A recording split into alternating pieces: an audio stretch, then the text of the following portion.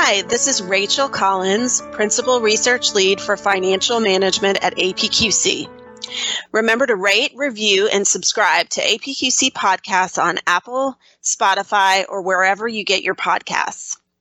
This podcast is part of a series on internal controls, where we wanted to answer some of the many recent and important questions that we've received on this key topic. I'm pleased to be joined by Chris Doxey, an author, speaker, and management consultant who is passionate about improving financial processes. Chris has extensive experience with transforming financial operations, implementing self-audit tools, and automating internal controls. In this chat, we'll talk through the 3 lines of defense and how organizations put them into practice. So, without further ado, here's the chat. So in today's podcast, we'll be talking with Chris Doxey, our subject matter expert for our new internal controls study about the 3 lines of defense. And I wanted to start, Chris, by asking you, what are the 3 lines of defense and how, in your experience, do you see organizations putting them in practice? Again, great question. The 3 lines of defense start with operational management. And, in our previous podcast, we talked about having controls built right into your process, not have somebody else worrying about it. It's kind of in your DNA. So when you issue a check or a payment, if you're in accounts payable, you know right away that, I've got to think about, is this going to the right individual? So building controls into an organization is at that operational level, and that's all under the umbrella of operational management. The second tier is risk management and compliance function, and that could be an oversight group like a compliance organization or an internal controls function. Many companies have a chief compliance officer, and that person is responsible for regulatory compliance, things like the Foreign Corrupt Practices Act, ensuring there's adherence to anti-money laundering controls, know your customer controls. And, and again, if you think about building those sorts of responsibilities into internal controls programs, we're really going to be in good shape. Also, there's a risk management oversight responsibility or line of defense in the second level, the second tier. And that's where somebody is thinking about, okay, what can go wrong with my company? And what sorts of risk tolerance am I really thinking about? And that could be from a strategic level, compliance and regulatory, which we mentioned briefly, financial risk. Do I have enough cash to be able to keep the company going? And then the fourth type of risk is operational risk. And then last but not least, the third line of defense is internal audit. And now what some companies do is they say, well, it's all up to an internal audit. They're going to find the problems. That's the best line of defense. I don't have to worry about anything. Well, that makes internal audit's responsibility pretty tricky, and it kind of blurs the line of independence that they need to have. And, very key to think about separating those lines, because if you start thinking that way and you think about the operational line of defense, well, that's where it starts. That's where it starts. Why wait to have a fraud or, what I call financial shenanigan end up in the hands of audit if you could have prevented it yourself? And that's, adding some accountability and, again, changing philosophy in some cases to the responsibilities of a company. That's, again, a great question. Absolutely. That makes a lot of sense, Chris. So moving from kind of the high level, if you will, about what are the 3 lines of defense to maybe some of the more granular nitty-gritty here, how do you see organizations actually applying the 3 lines of defense in some of those end-to-end processes that matter? And, how do they operationalize the 3 lines of defense? Yeah, it's interesting because, I've seen obviously an evolution with Sarbanes-Oxley. I was involved in actually using the first COSO framework. So that goes back a couple years. And, again, those are good models. Those are good starting points and very important to understand. where you start implementing internal controls and how you apply those 3 lines of defense.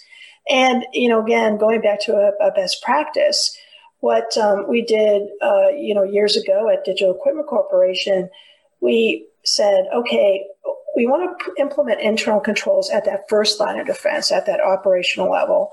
And how do we do that? Do we make up our own? Do we get some guidance from external audit or internal audit? So guess what we did? We took a lot of the audit programs that were used by internal audit, and we modified them to fit the business process owners. And it was a great starting point. And then if we looked at, okay, that continuous monitoring, the activities, it really fit in with not only the 3 lines of defense, but kind of mapped back to COSO models, where we're looking at communicating issues and what we want to do is find an issue before it gets out of hand. And so I became a pretty good fraud investigator, because if you look at end-to-end processes, it really starts with the operational level and the organizational level. And if you know your process well enough and you know where the holes are, you can find, a lot of surprises, and you can figure out, okay, how can I enhance my program? And, again, if I'm doing any major changes, do I tell internal audit? But again, it's all about partnership and building the relationships and the structure between those 3 lines. And, again, teaming with internal audit. And when, I was starting in my career, I actually spent a couple years in internal audit, and it was almost like a report card. So it wasn't, pass, fail, or good controls, bad controls. It was, like a 1 rating to a 5 rating. So 1 was very good and 5 was very bad. So everyone was scurrying around. They knew internal audit was coming, and they were trying to avoid that bad rating. And, so internal audit had a role to do, but what we ended up doing was saying, okay, maybe not only give us, the business a bad rating or a good rating, tell us what else we can do to improve. Take away that report card, type of environment, and establish a good partnership to say, all right, well, you're good in these areas, but you need to improve, and maybe this set of controls. And kind of a funny story, when I was in audit, I found some problems in payroll. And I was actually part of a financial development program where we rotated. So I found some problems, and I brought it to the attention of the director. And I said, oh boy, I'll never work in this organization. But what happened, I was asked to rotate into payroll as part of my final rotation as part of that program I was telling you about. And I was so shocked. And, I said to the director, I said, well, gee, I found all these issues. He goes, that's why we wanted you to work here. So I spent 4 years with that, in that organization. So. Great. Thanks, Chris.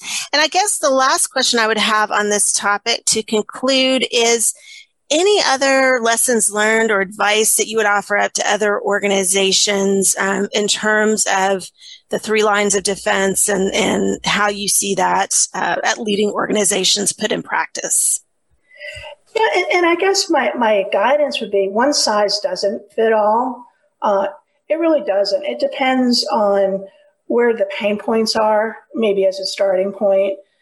Where do you need to enhance, again, governance? Because what we're really talking about as part of the 3 lines of defense is the governance for internal controls. And identifying where there could be weaknesses or gaps in those 3 lines and what needs to be improved. And, I have seen several lines of defense besides the 3. If you've got also external auditors, if you're working to respond to a management letter, I've been involved with responding to court monitor, types of issues. So it's very interesting. It depends on the environment, the governance, and what types of issues you've got. And, again, I think the major learning here is that you build upon your knowledge, and you find a partner within the organization that can support you. And, I go back to the early days of Sarbanes-Oxley, where you just can't run around like a crazy person and say, we must implement. You've got to have sponsorship, and having that communication, that sponsorship, and reporting results are really some of the key things. And, having that understanding that there are foundational efforts you can take, and it's really building on those and maybe adding in ethics and regulatory compliance as another line of defense as well, and building your own model. Great. Thank you so much, Chris, for your time today on this important topic. Okay, thank you. This is Rachel Collins. Thanks for joining us for this APQC podcast. We encourage you to check out Chris Doxey's books, The New Accounts Payable Toolkit, The Controller's Toolkit, The Internal Controls Toolkit, and the Fast Close Toolkit. For more insights, please visit apqc.org to see our new research collection on new developments in internal controls. Thanks again, and have a great rest of your day.